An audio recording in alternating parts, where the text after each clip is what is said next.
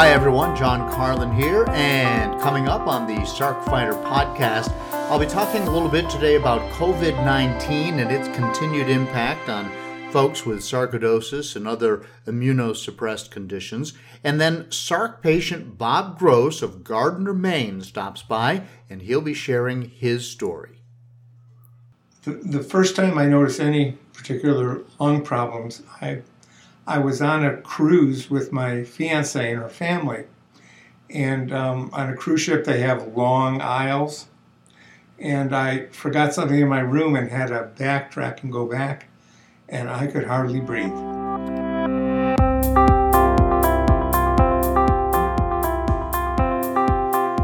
More from Bob and the latest on COVID-19 as the nation begins to consider opening up. The Foundation for Sarcoidosis Research is the nation's leading nonprofit organization dedicated to finding a cure for this disease and to improving care for sarcoidosis patients worldwide. Since its establishment in 2000, FSR has fostered over $5 million in sarcoidosis-specific research efforts and has provided disease education and support for thousands of individuals navigating life with sarcoidosis. Learn more about FSR and how they're supporting those impacted by this disease at www.stopsarcoidosis.org. This is the Sarc Fighter podcast, living with sarcoidosis and other rare diseases. Here's your host, John Carlin.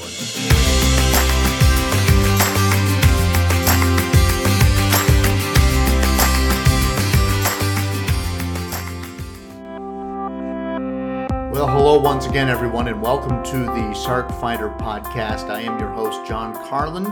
Today is Monday, April 27th, 2020. And this is the day when we want to remind everyone about the ongoing struggle, the ongoing fight with sarcoidosis. So I call myself the Sarc Fighter as it relates to this podcast. And of course, if you are out there, whether you're a researcher, a fundraiser, or a patient, or somewhere in between, you too are fighting sarcoidosis. And so we are all Sarc Fighters. Today we have episode 8, and I'll be talking with Bob Gross of Gardner, Maine. He has a severe case of sarcoidosis in his lungs. He's also an advocate for the Foundation for Sarcoidosis Research. He found out that he had Sarc when he was on a cruise, and we'll hear a little bit about that as he goes through his story. And, you know, the thing that I hear over and over is misdiagnosis. People with sarcoidosis, you have to rule everything else out before they get down to sarcoidosis. And in some cases, that means years of the wrong treatment, which is years of suffering and frustration because things don't work, because they're giving you the medicine for the wrong thing, because they didn't know it was sarcoidosis. And Bob was one of the people who suffered through that, so he'll talk about how they eventually figured it out. So that's coming up later. Also, last week I went off a little bit about methotrexate because I've been taking it for a month. I give myself an injection in my belly once a week. It's 4 mils, and it has just made my life miserable. And so I have been going back and forth with my doctors at the Cleveland Clinic, and there's a pretty good opportunity, I think, a pretty good chance, let's say that I will be getting off of methotrexate. I'll update you on that. Now, if you're new to the podcast, the Sarc Fighter podcast is, as I said before, it is a podcast focused at sarcoidosis and other rare diseases. And so far, all of them have been about sarcoidosis in particular. But as we branch out and we go through the year of 2020, it is my intention to talk to some people in the other rare disease categories, because I think we all have a lot in common. But that's what it's all about. It's a place where we can gather. And, you know, when the COVID-19 pandemic is over, one of the things I like to do is just look at some of the events going on around the country, whether they are seminars or fundraisers, 5Ks to raise money, you know, whatever it is, but they've all been canceled. So when I envisioned this podcast, I thought we would shine a light on some of those, but there's not much to say or do right now. So I want you to know that when things get back to normal, we'll have that. But I will be including some updates on sarcoidosis research just about every week. In fact, I can tell you right now that coming up soon, right here on the SarcFighter podcast, we'll have a bonus podcast where you can listen to Dr. Robert Baughman, who is considered by many to be the dean of the sarcoidosis fight among medical people in the United States, and I'm sure that I've way understated Dr. Baughman's impact, but he is often thought of as the go-to person on sarcoidosis among physicians in the United States. And he recently, late 2019, moderated a panel discussing SAF with 3 other leading sarcoidosis researchers from around the world, including the UK and France, as well as Washington, D.C. And if you don't know, SAF is short for sarcoidosis-associated pulmonary hypertension. Basically, it's a significant complication of sarcoidosis in the lungs, and the doctors will be discussing the latest research on that. And I can't tell you what an honor and a privilege it is to be able to share their conversation on my fledgling podcast. They recorded it, and they had the idea that it might be a good podcast, and then I've been working with the Foundation for Sarcoidosis Research, and they said, this might be a good outlet for that. So that'll be coming up soon. Look for it in late April or early May 2020. And I just can't believe that they're going to use the SarcFighter podcast as the platform for that, and I just could not be any more pleased. All right. Meanwhile, the National Institutes for Health has come up with $1.98 million, and they will be funding a blood test which will help tell the difference between sarcoidosis and tuberculosis. And if you have been in this sector for long, you know that that is not an easy thing to do. I know that when they were going through and trying to figure out what I had before we finally got a biopsy, there was a lot of discussion about tuberculosis. And I said, well, I've never had tuberculosis. Well, it looks like you've had tuberculosis. And so this is something that frustrates doctors, I'm sure, as much as it does patients. But basically, what they're looking at is sarcoidosis and TB do leave sort of a similar path through your body. And I'm broad brushing that on purpose because I don't want to get out of my depth with this. Here's what I can tell you about this, and I'm reading from the Sarcoidosis News newsletter with their permission. This is dated April 13th. But basically, the National Heart, Lung, and Blood Institute, which is part of the National Institutes of Health, has given nearly a $2 million grant to Wayne State University, which is in Detroit. The researchers there to refine an antibody-based technology that will help distinguish people with sarcoidosis from tuberculosis patients and healthy individuals. Tuberculosis also involves the formation of granulomas, which we know about from sarcoidosis. And basically what's the problem is that simple tests are not good enough to distinguish between what this is a medical term, latent tuberculosis infection, full-blown tuberculosis, and sarcoidosis.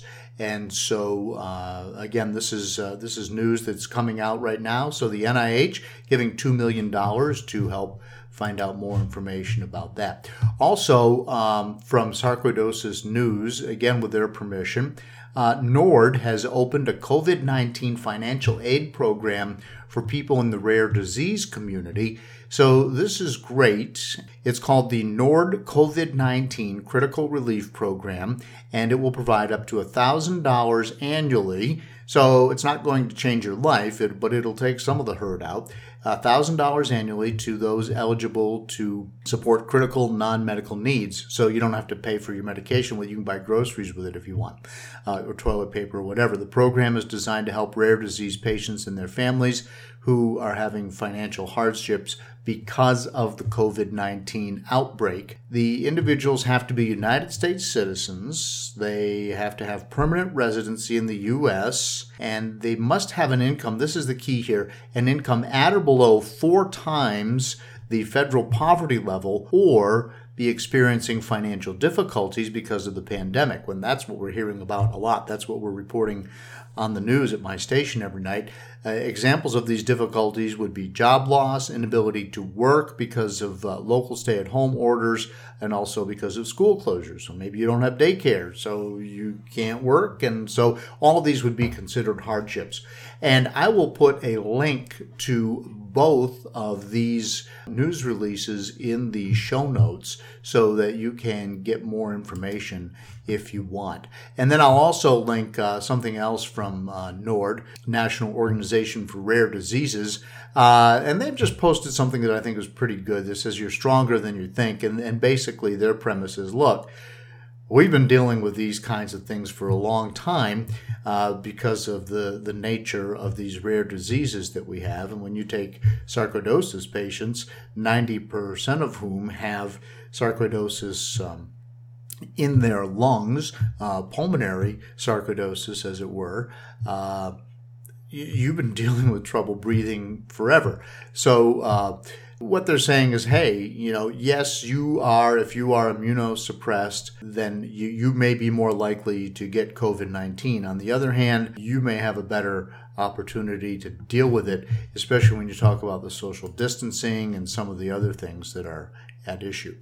And then the other thing that I would point out to you, which will also be in the show notes, is a nice little video that was produced by in association with the Foundation for Sarcoidosis Research, and it's called Surviving with Sarcoidosis in the Era of Social Distancing by Joseph Barney, MD, an associate professor.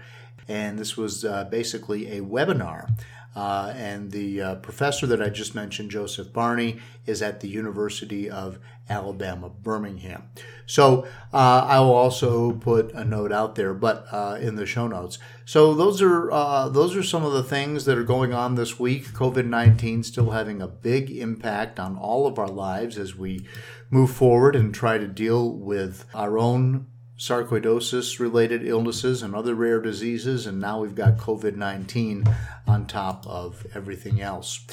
So a little bit more about the methotrexate and me before we get to my interview with Bob Gross. Last week I just said, I think I've had enough of this. We are all looking for that balance between the side effects from these medications and keeping sarcoidosis under control, making sure we don't have a flare. In my case, I have sarcoidosis on my spinal cord, as you've probably heard me say. And if I have a flare and there's damage because of inflammation to my spinal cord, well, when that inflammation goes away, the damage on the spinal cord stays.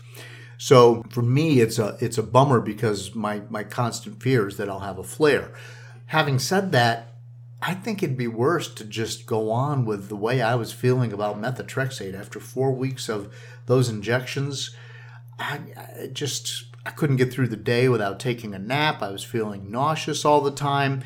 I try to stay physically fit. It's one of the things that I enjoy. It's also one of the things that I think helps me stave off the effects of sarcoidosis. And I was just so tired. I couldn't work out, and I'd ride my bicycle, and I wasn't enjoying it. I'd ride, and then I'd like to ride every day of the week if I can. I'd have to take a day or two off before I felt strong enough. And last weekend, we had a beautiful weekend here in Southwest Virginia. I live in Roanoke, Virginia. I was mulching around the house, and man, by the end of the day, normal yard work had just wiped me out. So I wrote a note on my chart to my doctor, Dr. Ribeiro, at the Cleveland Clinic, and I said, let's try something else. I'm already taking Humira. They wanted to be more aggressive. They suggested methotrexate as the second drug on top of the Humira, and I said, let's try something else. So he wrote back to me and said, let's go with azathioprine. I never say that right, but he said, you've had good success with that before. Let's try that and see if it doesn't work. So as I speak to you right now, we are waiting for that to happen, and I have decided I will not be taking any more methotrexate unless Dr. Manny calls me back and says, John, you gotta get on this. But I don't think he will. That wasn't my takeaway from the email that we exchanged. So anyway, that's a little bit of my sad story and some information for you. Now, today we have the interview with Bob Gross of Gardner, Maine. And like my other guest, Bob has agreed to share his story here on the Sark Fighter podcast. And it's coming up right after this. Hi, I hope you're enjoying the Sark Fighter podcast. You may be wondering, what can I do to help? How can I be a part of the sarcoidosis solution? It's simple. Make a donation to KISS, Kick In to Stop Sarcoidosis. 100% of the money goes to the Foundation for Sarcoidosis Research. Look for a link in the show notes of the Sark Fighter podcast.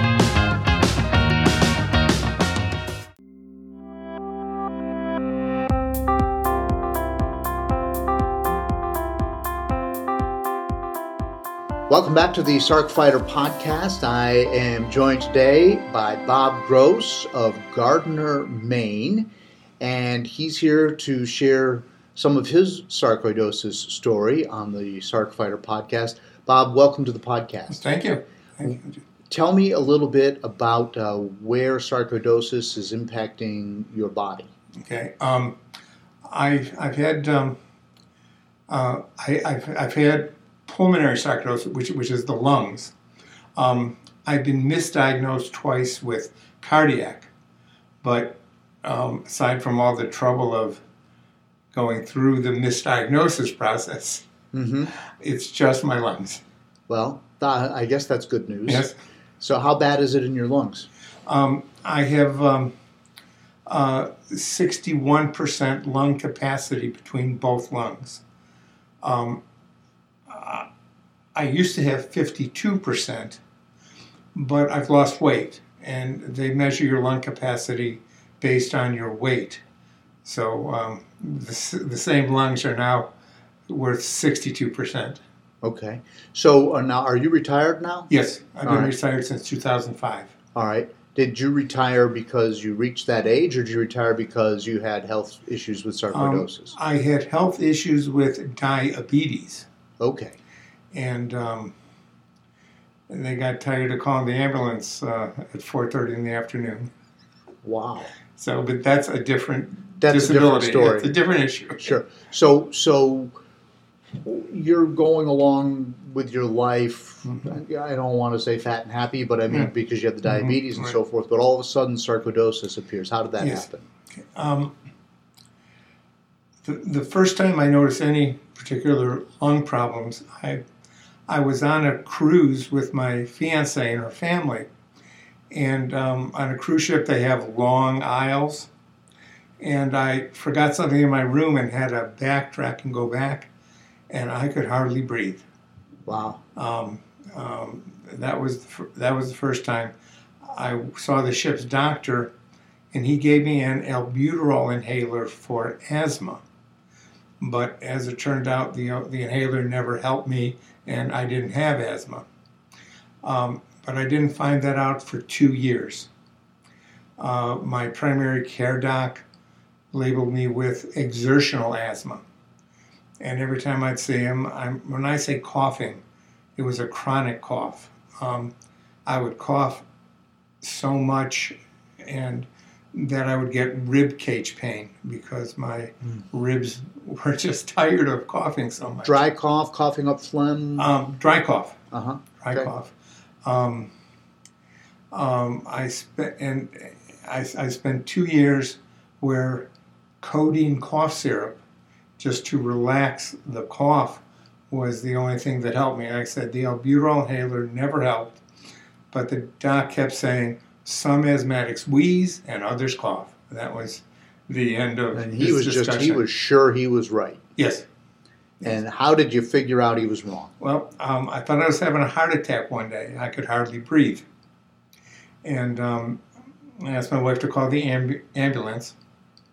And I went to the emergency room. They thought I was having a heart attack too. But they take enzyme tests to verify a heart attack. And my heart enzymes, cardiac enzymes, were fine. They took a chest x-ray, came out and asked me if I smoked. And I said, no, I've never smoked. And they said, well, you probably didn't, because with all that black on your chest x-ray, you'd be dead by now. So they ruled out lung cancer. There was a resident from Portland. I live in Gardner, which is about an hour from Portland. There was a resident who was moonlighting in the Augusta Hospital that weekend. And he looked at the chest x-ray and said, he has a widened mediastinum. Your rib cage kind of spreads apart a little bit. Okay. And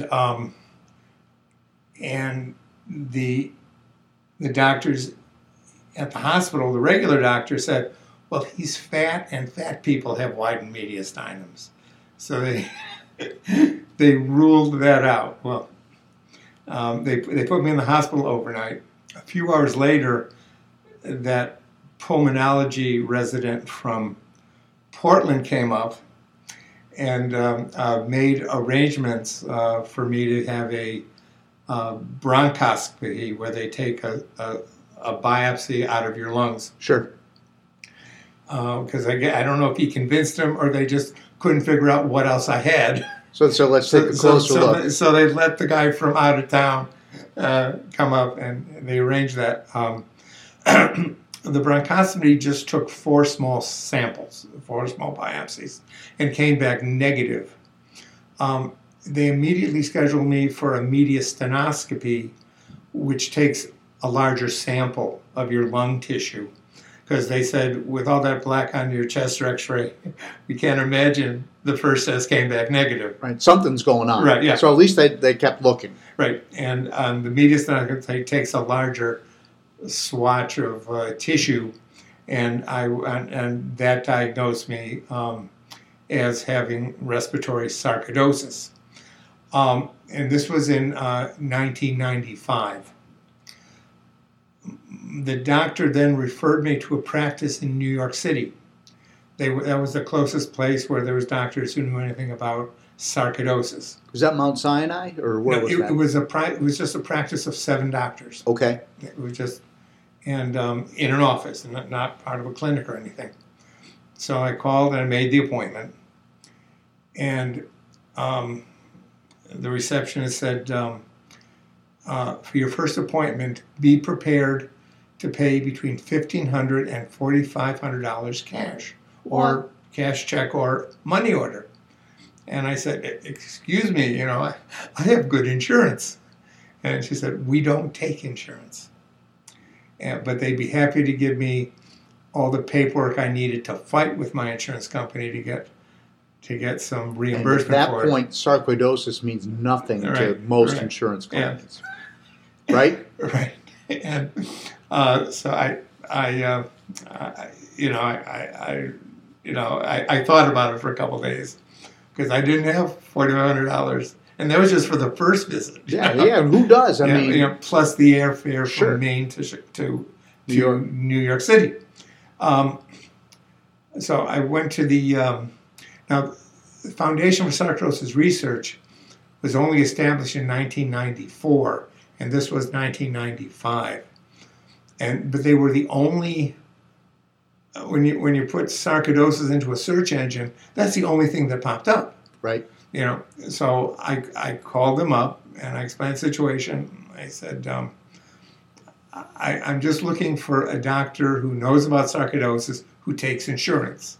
I don't care if it's a good doctor or a bad doctor. Some doctor. Just some doctor who can help me with this. And they said, well, and although the foundation publishes on their website names of doctors in different states, at that time it was a brand new organization. They didn't have anything. Sure. And they said, oh, we don't recommend doctors by name. I thought about that for a couple of days. I didn't know what to do. And I went back to the foundation website. I went to the board of directors page. I wrote a letter to every person on the board of directors with an MD after their name. Really? And I said the practice in New York City had 7 sarcoidosis doctors. 4 of them were on the board of directors because there was a small community of both patients and doctors who knew anything about it. So I wrote all of the doctors a letter, explained my situation. I even sent it to those 4, thinking they'd show sympathy at me. Right. A physician from the University of Chicago Hospital wrote back and said that he had 2 doctors who specialized in sarcoidosis, and so I went there. The airfare from Maine to New York or Maine to Chicago was the same, $300. So it was like, okay, I will go there, and they were, they helped me. They put me on prednisone. No kidding. And yes, and I was on prednisone for a total of 5 years. How many milligrams a day? 40, and then eventually down to 30. Okay. And did you gain some weight? Oh yeah. Yeah, and you were already large at the time. I was a big guy before, and I was 420 pounds 5 years later. Wow. So you've lost a lot of weight because you're not like Ichabod Crane right now, but you're not a big guy. Right. Yeah. Okay. So go ahead. Just for the listeners' sake. Yeah. Right. No, it really swelled me up, but I could breathe good, and before I could hardly breathe. Right. So it was, I used to call myself the prednisone poster child until I started getting all the side effects of long-term prednisone use. But when I was breathing clearly, I called myself the prednisone poster child. Right. It took 5 or 6 tries to taper me off of the prednisone because I started having trouble breathing again. So they would take me off a longer and longer time until I could get off prednisone without having trouble breathing. From there, I thought I was fine. And over the next 20 years, I've developed 3 problems of long-term side effects of prednisone. I have early cataracts. I have 2 cataract lenses. I developed leg ulcers because prednisone, the adhesive between your 6 layers of skin, loosens up. Really? So that's a new one. I hadn't heard that one. Yeah. You just bump your shin on a chair leg, and suddenly you got a leg ulcer. And it was like instant leg ulcer. And I also have I have a chronic vitamin D deficiency. Right.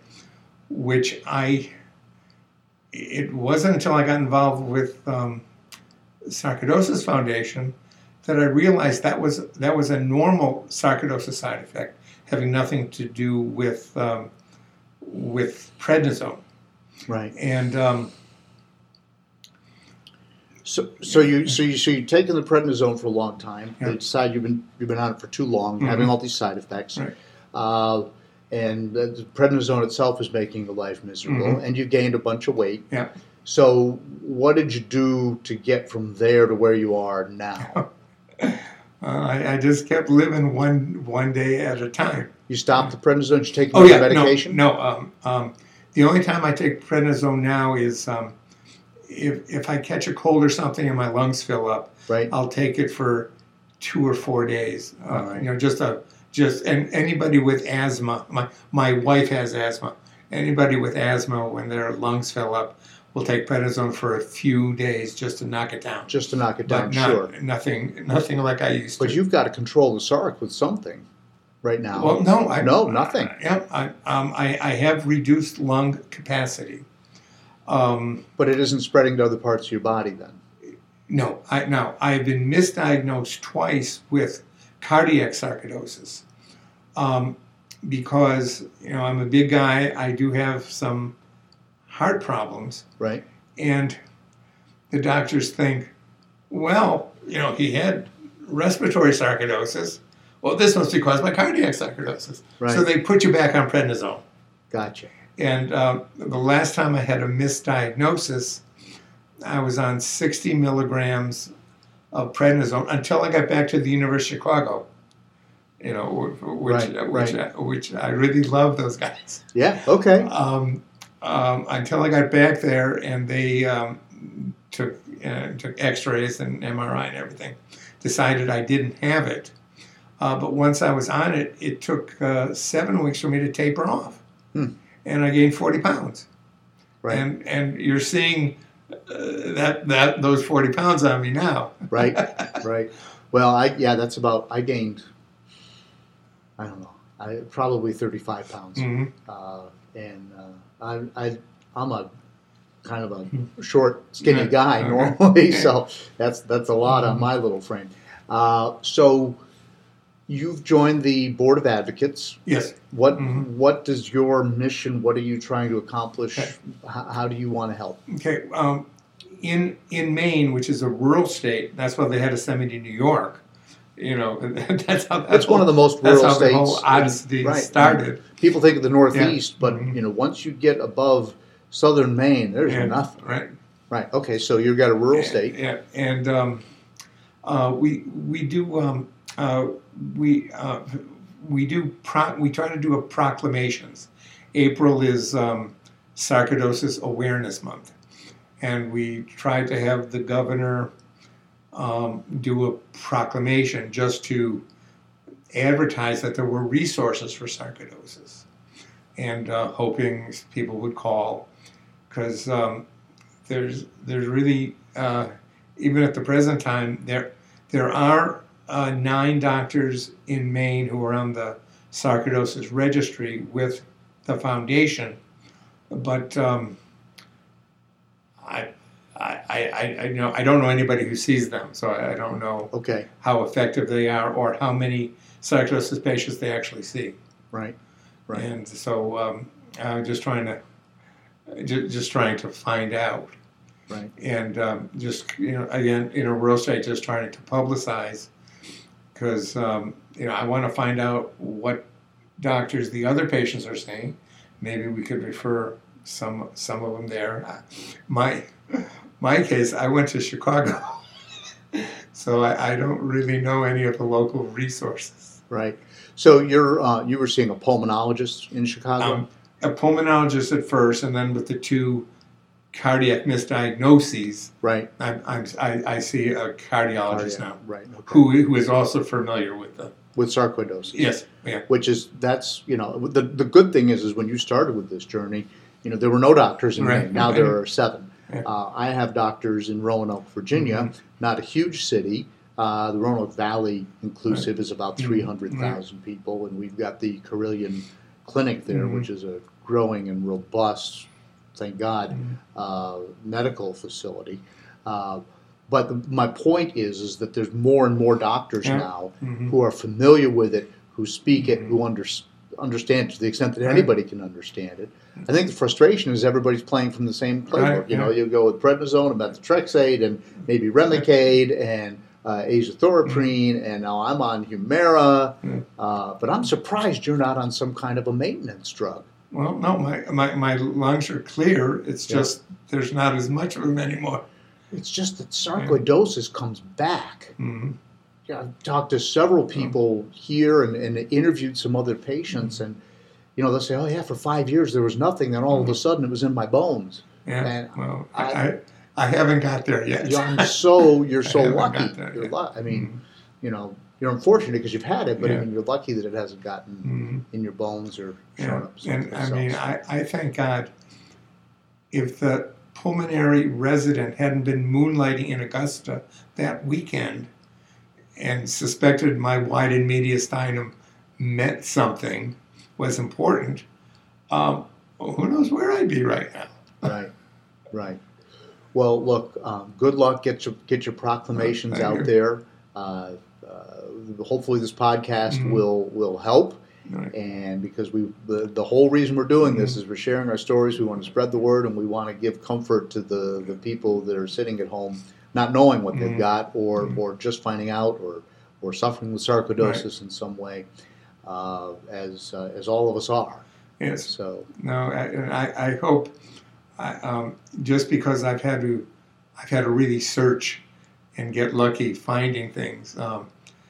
Keep searching, and maybe you will get lucky too, because there's more resources now.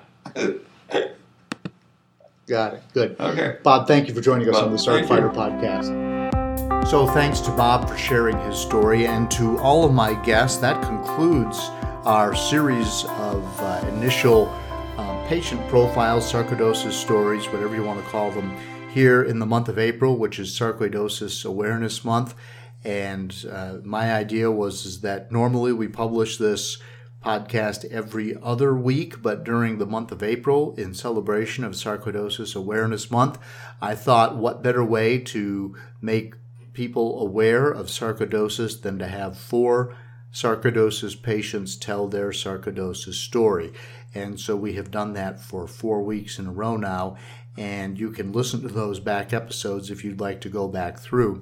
It's so brave of people to put themselves out there and to talk about everything that they have been through, and to kind of share with the world, especially in this time of HIPAA, where you're not supposed to say anything about anything to anybody, to say, hey, I'm putting this out there. I want to share it with the world. I hope it helps make the world a better place.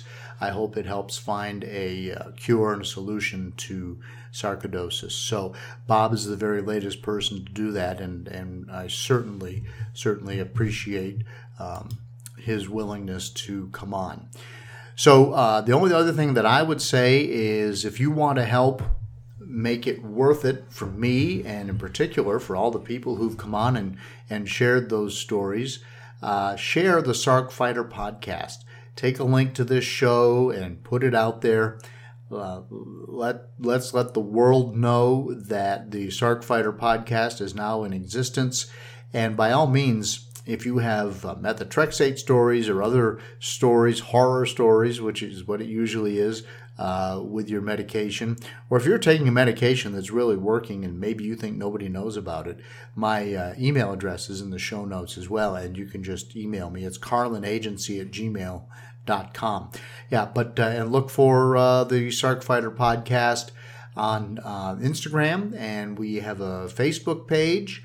And please stop by and like those and check out the pictures and leave comments, and let's just help this podcast be a part of the sarcoidosis community by staying in touch with one another and finding ways to help spread the word and all the good things that are happening on this podcast, which, as I speak to you, is just really just a couple of months old. All right, so that's all for the Sarc Fighter podcast. I appreciate your time. Thank you for listening, and until next time, keep fighting.